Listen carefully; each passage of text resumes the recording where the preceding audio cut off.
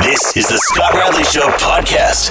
Yesterday night, as we were actually getting ready to go on the show, there was an announcement being made at McMaster about a huge $15 million gift that was going to the university, to the health center, for research into aging.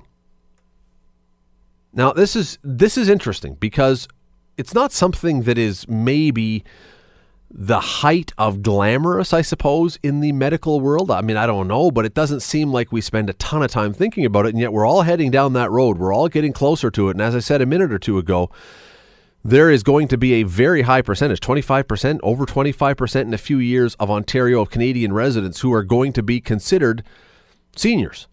So these are issues that we want to be studying. These are things we want to be knowing about. And this money is specifically going towards how do we keep seniors in their homes? How do we let them be more mobile? How do we keep them active? Dr. Stuart Phillips is a director of Physical Activity Center of Excellence, PACE. He's also the director of McMaster Center for Nutrition, Exercise, and Health Research.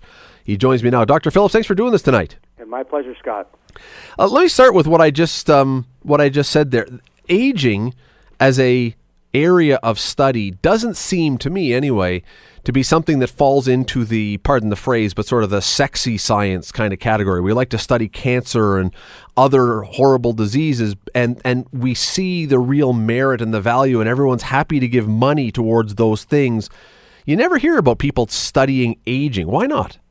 Yeah, I think because most people probably realize that it's inevitable. We're all heading in that direction, but it is something where we're all going. So if you call it a disease, I suppose we've all got it, so to speak. So yes, it's not quite as glamorous as the high-profile diseases, but it's just as important. Is it a struggle though to attract attention for something like this? Because again, it doesn't have. And I don't know what the right word is, the zing quality or whatever. It seems that it would be harder to get people to really be interested, or at least that's my perception of what it is. Yeah, I think that it's interesting for people to realize that in about 2050 there's going to be 9.5 billion people on the planet, and that's not due to the fact that we're having more kids. It's due to the fact that we've added 30-plus years to our life expectancy. So people are getting older.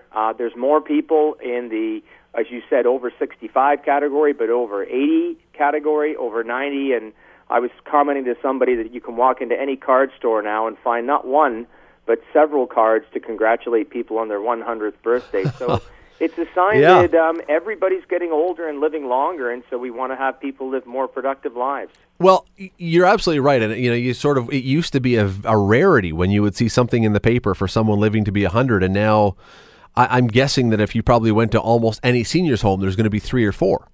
Exactly. It's not uncommon, and I think that the projections is that the current generation of baby boomers would see at least twice the amount of 100 or centenarians living for that long. So it's definitely not an oddity anymore. I will say this, though. I don't know that we need to study this, because based on all the interviews that have ever been done with these seniors who have turned 100 in the seniors' homes, a glass of brandy a day and a lot of fatty food seem to be the secret. Yeah, I think that the underlying opinion is that probably some people can get away with doing a lot of that and have no problems. We do think that there is a genetic program that predisposes some people to grow old, and we're not really sure what that is, but that's being studied. I think for the majority of us, however, and I'm not hacking a glass of brandy by any means, but being physically active will be the key, I think. Just before we move along, is the fact that we don't necessarily spend as much time talking about this area of study, do you think it has anything to do with the fact that you just alluded to? We're all going there, but we're all a little uncomfortable with the idea of being old, and so we'd rather just say, I don't want to think about it. It's like writing a will almost. That may be part of it. I do think that people are becoming more interested because there's more of us that are heading in that direction, and the baby boomers are essentially leading this wave of research, if you like, depending on how you define them. They're in their late 60s, coming on 70 now, and I guess beginning to get a sense of their last few decades of life and saying, well, we really need to do something about it.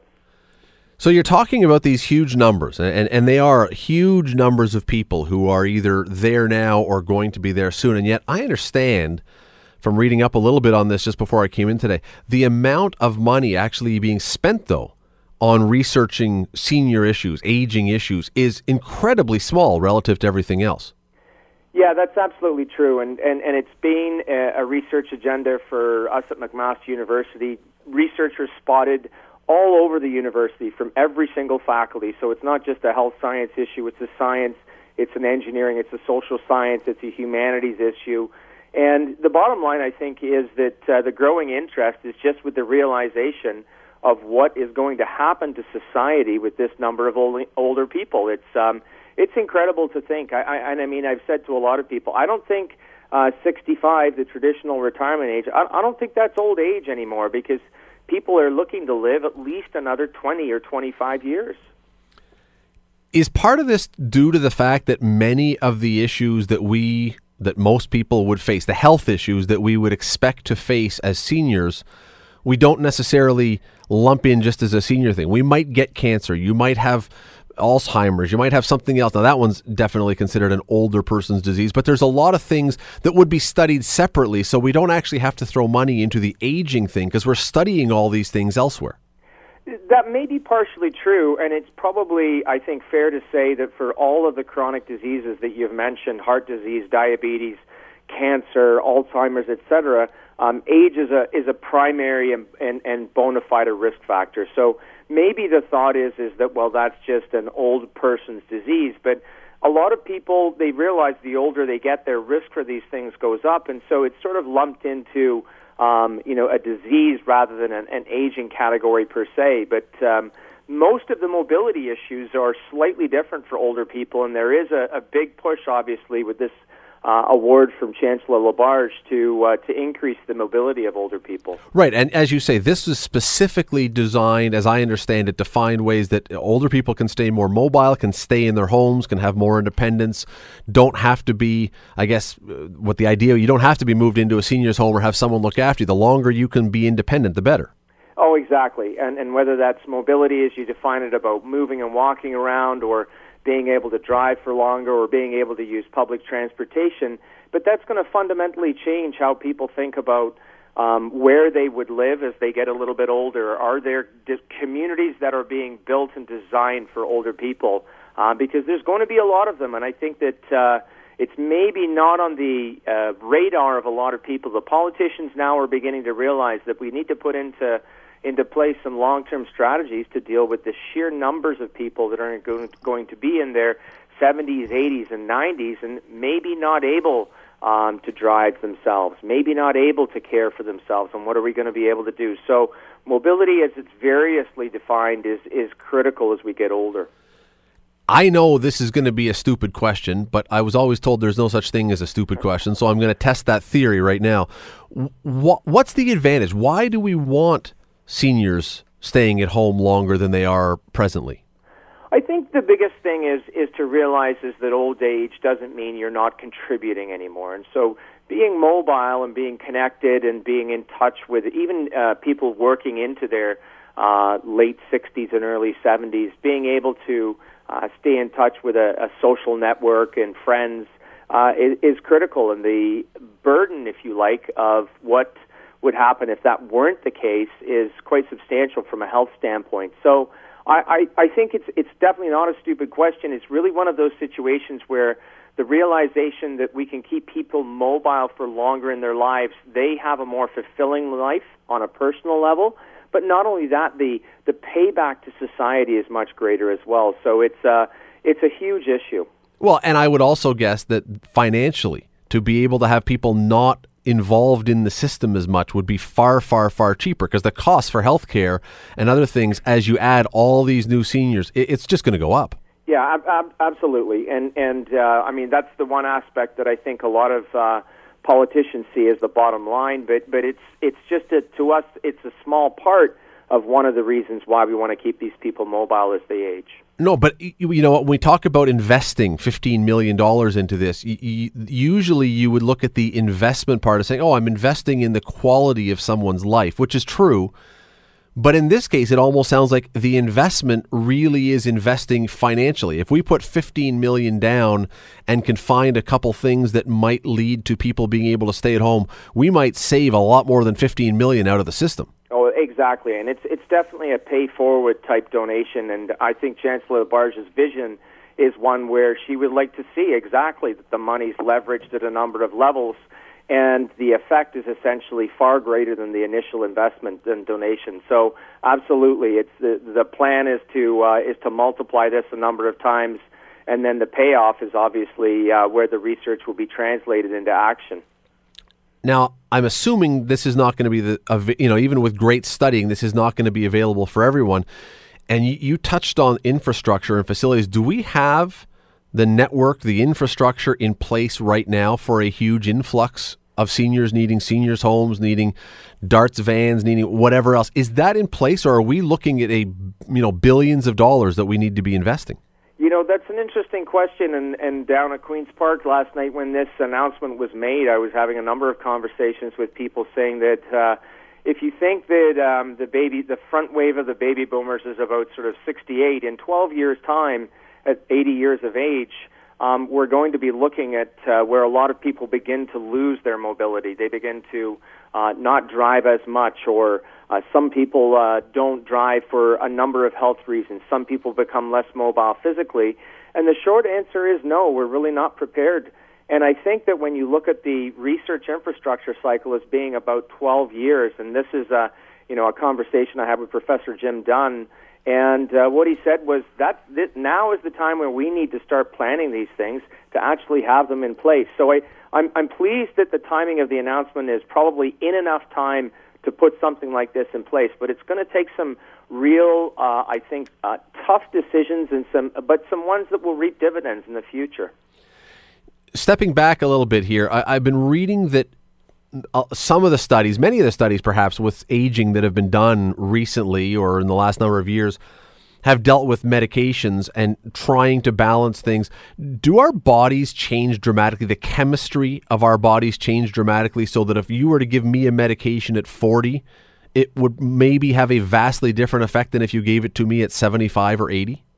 I think there are some medications that would follow that pattern, and I definitely know that the program of aging itself fundamentally affects how things work at a cellular level. So there's a lot of processes that just don't function as well. There's a lot of processes that might be there that weren't there when we were younger. So a lot of that is the true biology of aging. But then add into that the exposure to different environmental factors, and you've got all kinds of other things as well. So in short, the answer to your question is yes, but it's pretty specific to the types of medications that are out there. But absolutely, aging alters a lot of things, there's no question. And do we know these things? Is this an area that we know a lot about, or is this an area that we've just are scratching the surface on? I think it's an area that we know something about. We understand fundamental differences between the way older people metabolize certain drugs or take certain medications having a different effect.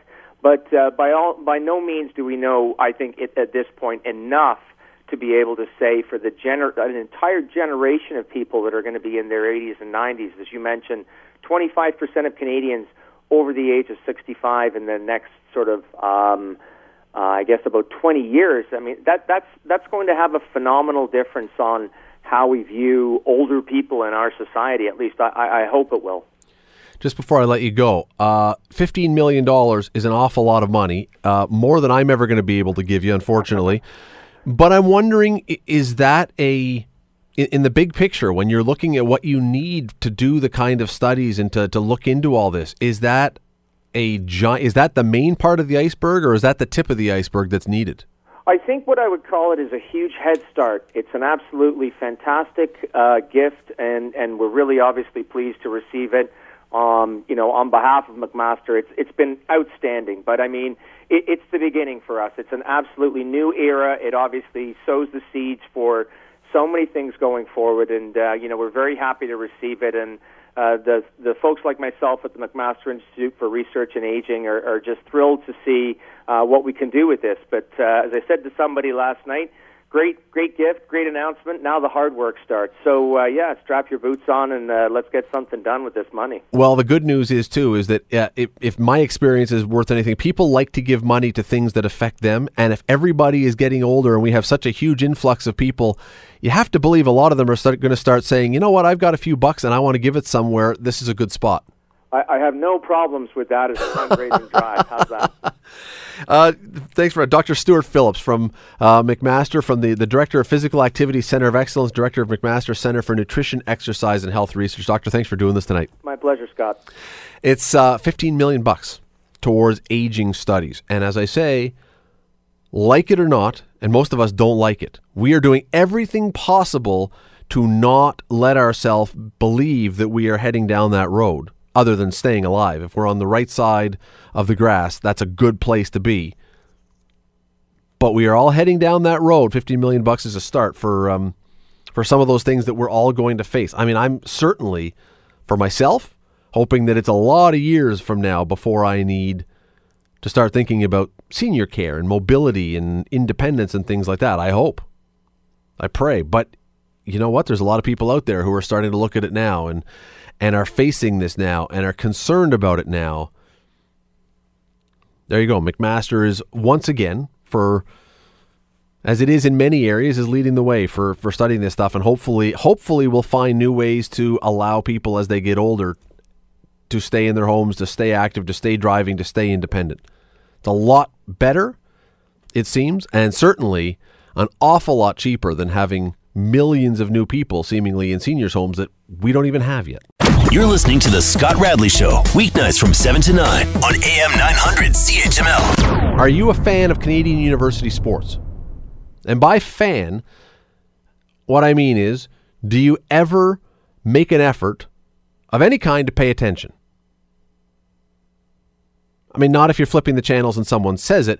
Would you make an effort to go to a McMaster football game? Would you make an effort to turn on to Cable 14 to see a game? Would you flip somewhere in the paper to look up a score? That kind of thing. Are you a fan of Canadian university sports? Because something happened today in an attempt to broaden that base, whether you are or are not.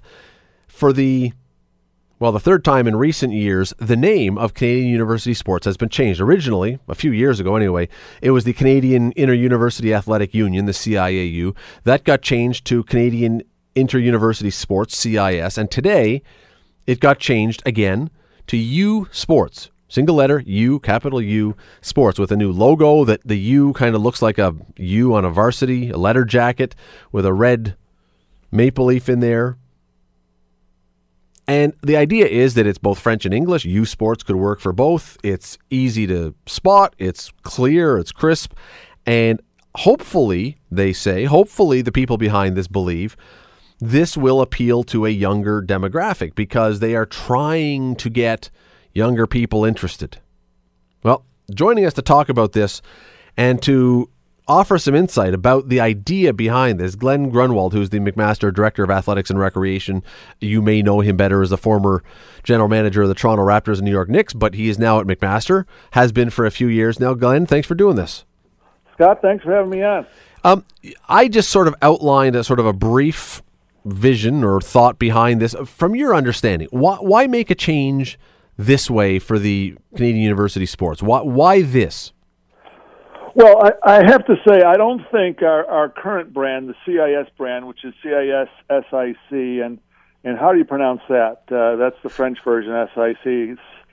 CIS, you know. Yeah, CISIC, really yeah. So, and I bet if you walk to, 10 people on the street and ask them what the CIS stands for, they would think it belongs to some security agency in Canada. That's true. So it's not that. So the brand was not strong. It did not have great recognition in the community, and so we decided to make a change to try and increase the appeal and the notoriety of Canadian university sports. And U Sports was what they came up with, and I think it's really good. And I think first of all, you at least know it's a sports organization, even if you don't know it's anything about universities, but I think it will be a lot more appealing, and I think will help us start to tell the tale of all these great student athletes that are participating and doing great things on the field and in the classroom and in the community. You have now been here you've been in Canada for a long time, but you've been in McMaster now for, a couple of years, roughly. You are now well-versed in Canadian university sports. You know what it's all about. You've worked with the athletes. You've worked with the administrators. You've got a pretty firm, well, more than a pretty firm handle. You have a very good handle on Canadian university athletics now. And you're a guy who grew up in the NCAA system, in the American system. You understand that one. Besides the obvious, which is scale, I guess, what's the big difference between the two? I think in Canada sports, it's much more student-athlete focused in terms of trying to deliver a great experience for those student-athletes that are participating in it. Not that it doesn't happen in the United States and the NCAA, but in certain sports, certain revenue sports, the primary focus there is revenue generation because it is such a big revenue generator, and often I think, and I've seen this, that decision to do what's better to raise money and increase revenue often gets in the way of what's best for the student athlete. We don't have any revenue generating sports, do we? Well, we generate revenue, but they're not generating the millions upon millions of dollars that two sports in particular generate in the United States: men's basketball and college football. Those are the backbone upon which all the other sports are financed, and all the other athletic departments are financed in the United States.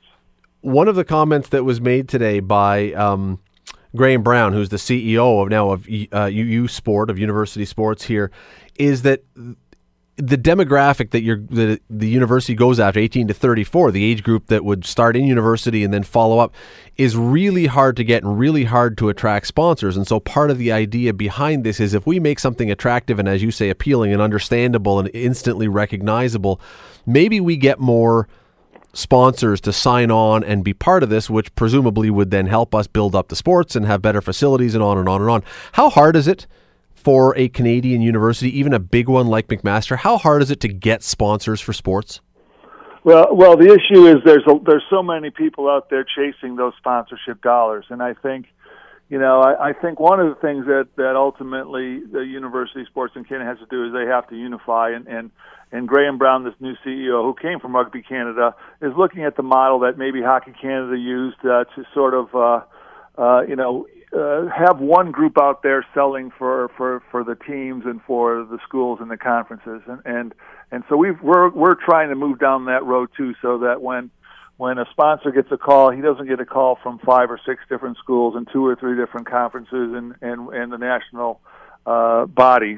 So I think we can do a lot better in terms of making our sport as a sports property more appealing to potential sponsors, just by making it simpler and easy to understand, and then by also creating greater numbers of inventory and potential advertising people. And that would be what you're talking about, is on a national scale. What about Glen Grunwald, well-known guy in the community, well-known guy in this area from all you've done in the past? You walk into a local business, I don't know if you do this often, but to say, hey, look, could you sponsor one of our teams, or we're interested? What's the response like to that, to the smaller ones, specifically for McMaster?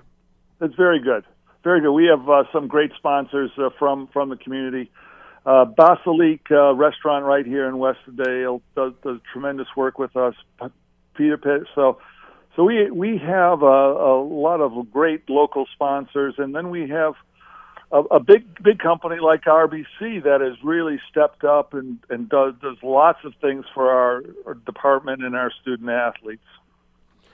The biggest challenge, maybe, I would think, is still going to be capturing eyeballs, though. You guys have done very well, I thought, this year. McMaster football has averaged about 4,800 fans per game. That's third in Ontario. You're behind Carleton, and they get a bit of a boost because they have the Panda game that gets 24,000, which helps their average, and Queens, which has a brand new stadium, so people are coming out to see. But you've been able to get people into your stadiums, but not everybody can. Why is it so hard to convince people to come out and watch Canadian athletes? Well, I don't think people know about it. I think we had one of our local sponsors, the Leggett Auto Group, had a employee night at our game right before Thanksgiving, and I sat next to one of the general managers from their Kia dealership, and he was saying, "Man, I've never been here before. This is awesome." So I think if people come out and see what's going on, have some fun, see all the young people running around going crazy, like Hamilton in particular has a great opportunity to experience CIS football right here on November 26th when we host the Vanier Cup, which is a tremendous event. So if you're a sports fan, certainly if you're a football fan, you want to come out to Tim Hortons Field on November 26th. And if you just want to have fun and with a family, come out too and see what's going on with CIS sports. I mean, U Sports. There I go. I was going to say it, but then I thought I don't want to correct Glen Grunwald. So yeah, so it'll take a little getting used to. It will. It'll take some building, but like I said, if people come out, check it out, and see what a great experience it is, and get to know a little more about what's going on with these student athletes, I think that's what we're trying to do. Trying to expose it, put a spotlight on these things, and then I think it'll just take care of itself. One of the funny things is that there are always going to be, Glenn, and I don't think you would disagree with this, there are always going to be sport. First of all, you're always going to be compared to American universities. I mean, I don't think it's avoidable. Right. And so there are always going to be sports where you are going to fall short when it comes to a comparison. It's inevitable. They have so much more money and they can draw from everywhere. But then last year, I ended up writing a piece because your volleyball team, your men's volleyball team, goes down to Ohio State, one of the top teams in North America, and you guys sweep them. And I had more people writing saying, really? You're talking McMaster, like McMaster and Westdale, Maroon. They beat Ohio State. There was a shock value that you guys, in the sports where the finances are not completely imbalanced, you guys are able to compete. Well, that's a great point. And like I like to say that we finished second in the Canadian university sport world because we lost to Trinity Western in the finals. But we actually won the NCAAs because Ohio State went on and won the national championship down in the United States. So that shows how competitive a lot of our sports are, and I think we can continue to improve on that. We're partnering with national sports organizations to make sure we're part of the national sports development model, and we can be a big part of that. So, and if we can keep great Canadian athletes in the country, I think our whole nation, our whole Olympic movement will be a lot stronger because of it too. The other thing that's going on right now, as well as this rebranding, is in dribs and drabs. I'll call it that. It's maybe an insult to say it that way, but in dribs and drabs, you guys are landing back on broadcast TV. I know Sportsnet picked up 3 or 4 football games from around the country this year, and CHCH is doing one of the Ontario semifinals and then the Yates Cup game for the football. I guess it's kind of old-fashioned in some case now to be talking about broadcast TV, but is that still an important component of getting your people seen? Absolutely, and it's a little bit of a chicken and the egg, right? Because if we can't get on television and get that kind of exposure, it's tough to develop the more fans that don't see it. So, Sportsnet has been a good partner. CHCH is stepping up here locally, and I think we just need to continue to improve on it. And it's really frustrating for us here because Canadian broadcasters are not under any obligation from the CRTC to carry amateur sport in Canada, and they really should be, because it's so easy for them to just pick up the already existing broadcast from U.S. sports, and for those producers of those sporting events, it's just gravy. Whatever Canada play, fine. It's a couple $1,000 or something. When here we still have to incur the costs of producing those events. So that's a real challenge. And Chris Overholt, who's the president of the COC, has been lobbying for that for some time. And I think all amateur athletes, and including U Sports, would really benefit if we could ever get the CRTC to step up and do the right thing. Well, I thought, and I may be wrong, but I thought when TSN got all those new channels a few years ago and Sportsnet got all the new channels, that one of the things that they had lobbied for was, we will be showing a lot more Canadian amateur sports. This will be our way with all these extra platforms to show and to expose Canadian amateur sports to the rest of the country. And then as soon as they got them, well, let's just show the Leaf game on 5 channels simultaneously. Yeah, that's very helpful. I can watch it on 10 different channels, and the game from the Florida Panthers versus the Tampa Bay Lightning on 6 different channels. No, it seemed like it was it seemed to me that it was one thing was promised, and I grant you, and again, I don't know if you'll agree or disagree. The ratings numbers may be very small if you put Canadian University Sports on there to start with. But you're starting from somewhere, right? And I think again, it's a fun event, and if we need to tell the stories behind it, like the Hamilton Spectator has been a great partner for us in connection with the Vanier Cup and putting on the countdown to the Vanier Cup on the front page and putting advertising in. And we need to even increase that further by telling stories about what are the teams that are doing well out west, who's going to come out of the Atlantic, is Laval still going to dominate? So, and the stories behind those teams, who the coaches are and who the players are and what those personal stories are. You do a great job of that for McMaster, but we need to make it even bigger and broader and have more newspapers do the same thing. Just before I let you go, we just got a minute or two left here. U Sports, were the athletic directors like yourself involved in, did they bring forward a bunch of different ideas and say, hey, choose one, or did they just bring this and say, here it is?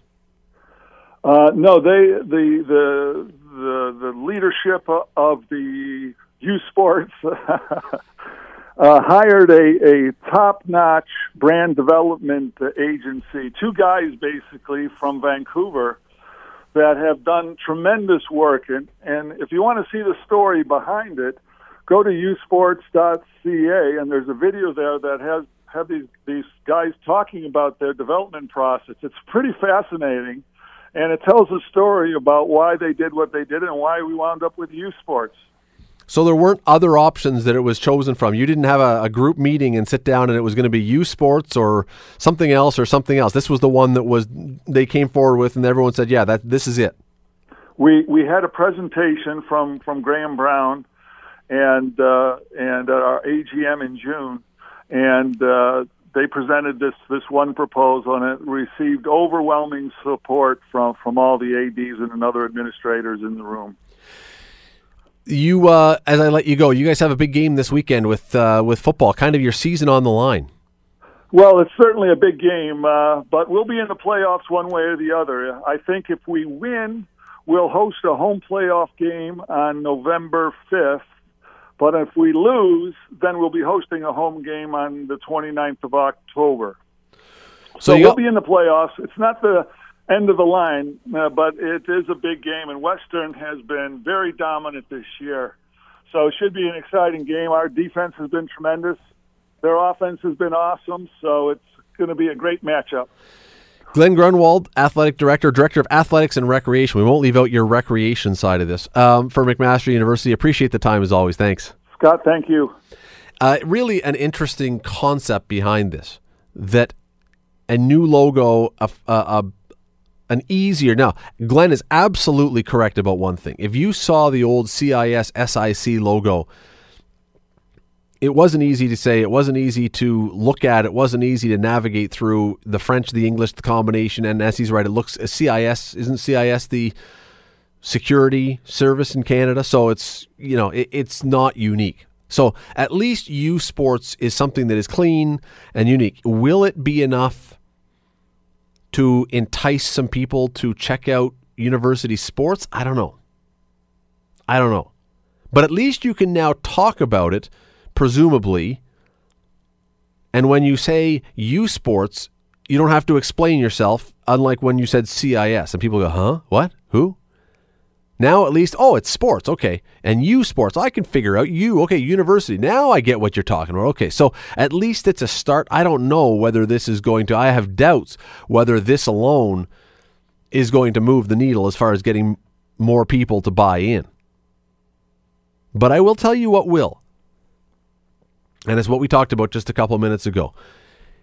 There's always going to be a disadvantage and a problem if you are relying solely on basketball and football to be the things that will drive. Those get big audiences, but they are going to be compared to the U.S. schools. And you look at a game at McMaster, even with 5,000 people, doesn't quite match a game at Michigan with 110,000 people. It just doesn't. I'm sorry, it doesn't. As far as audience, as far as participation, all that kind of stuff. But in the sports that don't have vast amounts of money in them, McMaster and other Canadian schools have shown themselves to be competitive. things like track and field, cross country. Volleyball is a great example. Again, last year, they went down and they swept the eventual NCAA champion. So in those sports, if they could somehow market almost, you think if they could market those ones, have the big ones still going, but really point out the fact that the sports that you don't see perhaps as much because they're not quite as front and center, these are the best. We're not second nature to the NCAA in these sports. We are the best in North America right here. You can come and watch our volleyball as an example, and it is the best level of university volleyball in North America. You don't have to watch NBC. You don't have to watch some of these other U.S. channels. It's right here. If they could somehow figure out how to market that and get that to catch on, then you got a chance. It'll take work. It'll take time. I don't know if a logo is going to do it by itself, but it has a chance. But it's got to be very smart how they do it. You're listening to The Scott Radley Show, weeknights from 7 to 9 on AM 900 CHML. The Ontario government plans to introduce legislation next spring that will ban scalper bots. Robots, basically computer programs that when tickets go on sale for a concert, major concert, minor concert, whatever, usually a major concert, these computer programs will dial in, will get into the system, will buy up so many of the tickets that the average fan who is just a fan of a group can't actually get the tickets. We saw this, and what really set this off was we saw this happen with Tragically Hip, their last tour a couple months ago, that all of a sudden, like instantly, the second tickets went on sale, they were gone. But you go and you look, and on the secondary sites, there are loads of Tragically Hip tickets, of course, at hugely marked up prices. Well, a guy who I'm guessing, and I'm only guessing on this one, but I'm guessing has probably borne the brunt of some fans' wrath for this, even though I don't think it's his responsibility, would be Scott Warren, the general manager of Core Entertainment Global Spectrum, First Ontario Place. He's the guy who runs the whole thing. He's the guy who brings the concerts in here, Garth Brooks and Paul McCartney and on and on. Scott, thanks for doing this, first of all. Absolutely. Good to be with you. I'm guessing when you have a big concert and the tickets go on sale and 30 seconds after they go on sale that fans can't get them because they're sold out, even though that's really not your problem, I'm betting that you hear about it from fans. Well, yeah, you do hear about it, but I think most of the time it's a result of not understanding the supply and demand issue. Tragically Hip is a perfect example of that when because of Gord's condition and because it was the last tour, the demand for that show was astronomical. I mean, it was off the chart, unlike anything we've seen, and we've seen a lot with Garth Brooks and McCartney this past year. It was unlike anything we had seen, and so people immediately think that the bots grabbed up all the tickets, but that's actually not the case. Certainly wasn't the case in the show that they did at our building. So so you're in the office and tickets are about to go on sale. Let's say it's 10 a.m. on a Monday and tickets are going on sale at 10 a.m. You can have your computer open and see who's waiting online and how many tickets there are and all that kind of stuff. That's all available to you in real time, correct? Yes. We can see what's available. And what happens when it goes on sale, you got to keep in mind that for the Hip, for example, let's say we had 15,000 tickets available for sale, and let's say you have 30,000 people wanting tickets. Well, as soon as it goes on sale, as soon as the floodgate opens for sales, immediately all the tickets that are available get consumed in people's shopping carts, right? Because they've got the opportunity to kind of put in their credit card information and whatever. So they immediately get sucked up into everyone's shopping carts. And so if you're trying to get on, you're like, oh, they're gone already. Right, and so you have 30,000 people in the queue, and presumably they're not buying one ticket. They probably want two. And Absolutely. There's 15,000 seats, so that probably means about 1 in 4 actually are going to be able to get their hands on a ticket. Correct. And so, but again, what happens is that they all appear to be gone instantly because they're in people's shopping carts, and the people can decide, oh no, I don't want them, or oh, I didn't realize it was that much, or I can't find my credit card, or my credit card is expired, and then they go back into the system again to get sucked up by someone else. But instantly, I would guess that the people then who log in at 10 o'clock and 3 seconds and get turned away that they can't get a ticket, the immediate response is, it's the bloody bots that have already bought up all the tickets. It's the scalpers who have bought them, and I can't get my hands on one. Absolutely. And the fact is, if you take a look at our Tragically Hip show, for example, 95% of the ticket sales were deemed to be legitimate. Meaning maybe 5% went to these bots or scalpers, but 95% of the tickets went to fans. But what's interesting about that is people don't necessarily want that answer. They want tickets. They don't want information. They want tickets. So me saying 95% were legit, they're like, oh yeah, okay, whatever. I didn't get tickets, so they're not happy about it, regardless of the reality. But Scott, is there any way to know? So when you're watching the computer and you see the fans are lined up, you see all the people in sequence, we've got 30,000 people waiting to get in and we've got 15,000 tickets. Is there any way to distinguish in that list of people who are the bots, who are the computer programs, and who are actual human beings?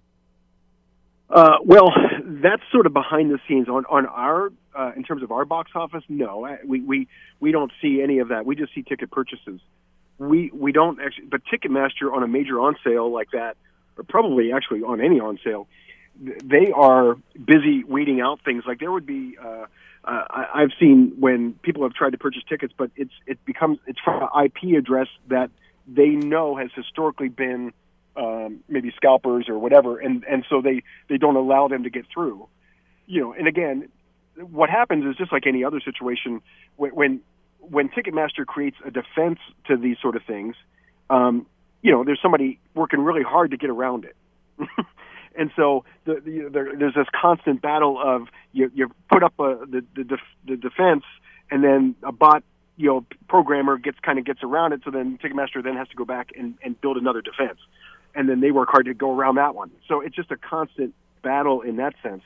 But they do a good job. It'll be interesting to see how this legislation pans out. But even if you did, even if your system, even if your system allowed you to distinguish between a robot who's doing this or a computer program and a person, with the speed with which the tickets are being sold online now, could there really be any way, unless you had a vastly more advanced system, is there any way you could manually block anybody, or is it just way too fast to be able to sort through it like that?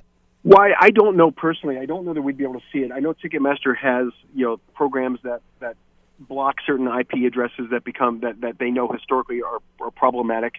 But I don't know that if it's not one that's historically been a problem, whether or not you'd be able to see that.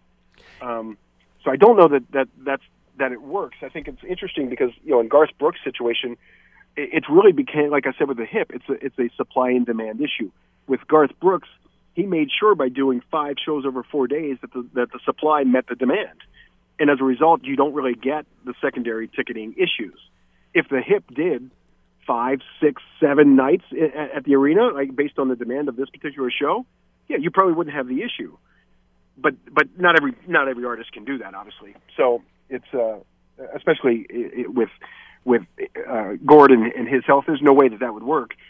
It was just really a supply-demand issue. Is there any way, once the tickets have been sold, that you could sort out whether or not they were scalped? I mean, once upon a time, it seems to me that police would occasionally go outside and if someone was scalping, give a ticket. I've never seen outside First Ontario Centre, and I don't know that this is your issue, it's more the police. I've never seen a police officer stopping a scalper or ticketing someone for overcharging for a ticket.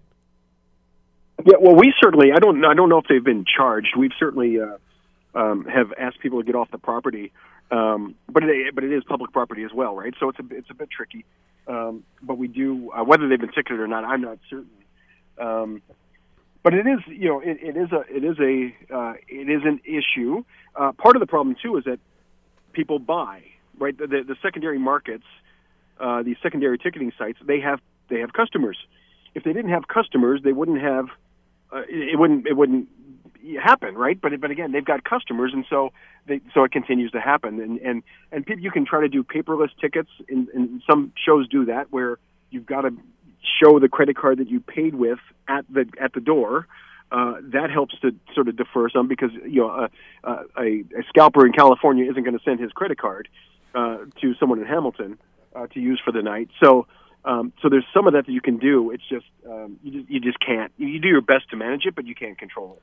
Well, no, and I'll tell you, my wife and daughter went to see Adele in Toronto at the Air Canada Centre a couple of weeks ago, and they had that system. She had, through her website, hired this small British startup company that did that kind of thing. So you had to pick up your tickets at will call. You had to be there. The buyer had to be there in person, and it had to be with the credit card they purchased. She couldn't even pick up. I bought the tickets, and she couldn't even pick up the tickets unless I changed it into her name. Problem with that is, theoretically, it's great because you can't now resell them.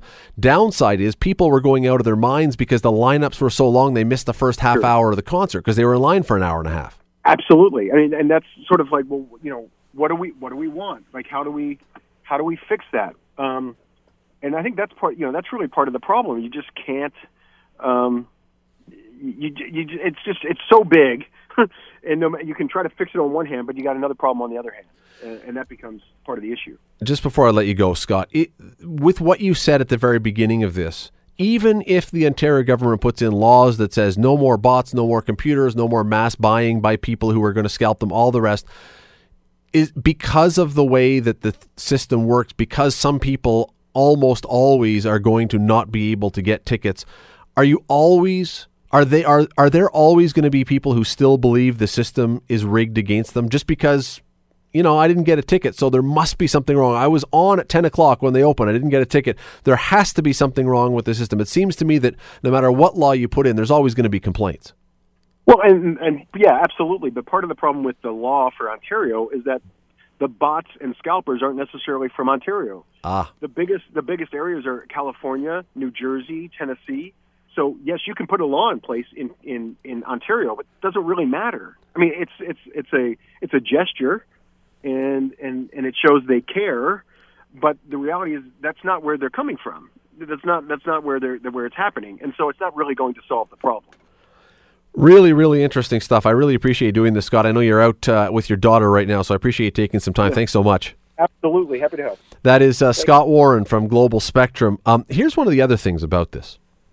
Let me play devil's advocate for a second, because again, I understand you go online, if you go out to buy a ticket for a concert. And let's use Paul McCartney as an example, because he came here, as the Tragically Hip did, for one show. And there was immense amounts of interest in getting tickets. So you're waiting in the queue. You go on to the Ticketmaster or the whichever website in time so that you're on there. And then all of a sudden, the tickets are going to go on sale at 10 o'clock. And I've done this myself. And at exactly 10, you're watching the clock at the bottom of your computer screen. And the second it flicks to 10, you hit refresh, and you are ready to buy your tickets. And the wheel of doom starts spinning. And all of a sudden, you're basically 3 minutes, 4 minutes. It's spinning. You're watching the clock. You're going, why am I not getting in? You finally get in, and it says no tickets. No tickets in your price range are available. And so you're saying, how is it possible that I was here exactly at the time tickets go on sale and I didn't get them? Well, Scott just explained to you why. But let me play devil's advocate for a second. If you go to pick a store, Walmart, every single item, every single item that is on the store shelves in Walmart has been purchased from someone else, some other distributor, some builder, some creator, some product inventor, whatever.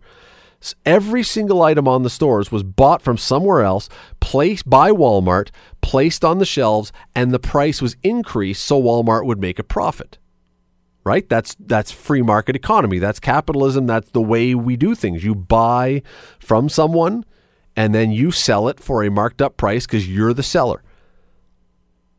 How is that different from buying from a scalper operating with higher price tickets? Now, I know it's unpopular. I know it's not what people want to hear. I deserve to get the tickets for the price that the artist set.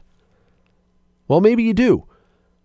But is it really any different from every other business, essentially, that we have? Stores buy product for a lower price. The stores would be the scalper. The lower price, the place they buy it from, the maker would be the arena, and then they resell it at a profit. It's it's based on the same economic model as every other business in our culture. And so it always seems to me a little odd that we get very, very bent out of shape about scalping tickets. Very bent out of shape about it, but we don't have the same problem. When was the last time you walked into a store and said, I demand that I be able to buy this product at the exact same price you purchased it from the maker? Wholesale price. I demand the price that you paid. Well, they would say, no, that's not what we do here. Or when was the last time you said, I demand Walmart, I demand Sears, I demand whoever, that you don't buy this product and sell it to me at the higher things. Send it back. You're not allowed to buy it. I'm only going to be able to buy it from the distributor. Well, we don't do that.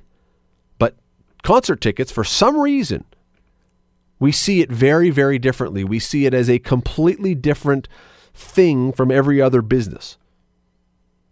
And we get very bent out of shape about it. Maybe it's because of the emotional connection to some concerts. Maybe it's because of the limited numbers. I'm not sure why it is. Maybe it's because we believe that in this particular case, the markup isn't a few dollars or a few percentage points. It's vastly marked up. So now we want to go see a concert. We're paying 5 times, 10 times the price. I understand that frustration. I really do. And again, I've never, that I know of, I'm trying to think now, I don't think I've ever bought a ticket from a scalper. I don't think. Certainly not recently, if I have. I can't remember one. I don't love the idea. But it is odd that this is the only place in our economic model where we have a problem with someone buying from point A, marking up the prices and reselling it to the public, and we say that's not allowed. But anyway, Ontario government says they're finding ways. They're going to try and find ways to make it not allowed. Scott Warren, though, had a very interesting point, is you can make a law in Ontario, but if the people are buying it from out in California or New York or wherever else, how are you going to enforce this? It's very complicated. All these things, all these computer things now make our life very, very complicated. Easier in some ways, more complicated in others, for sure. The Scott Radley Show, weeknights from 7 to 9 on AM 900. AM 900 CHML.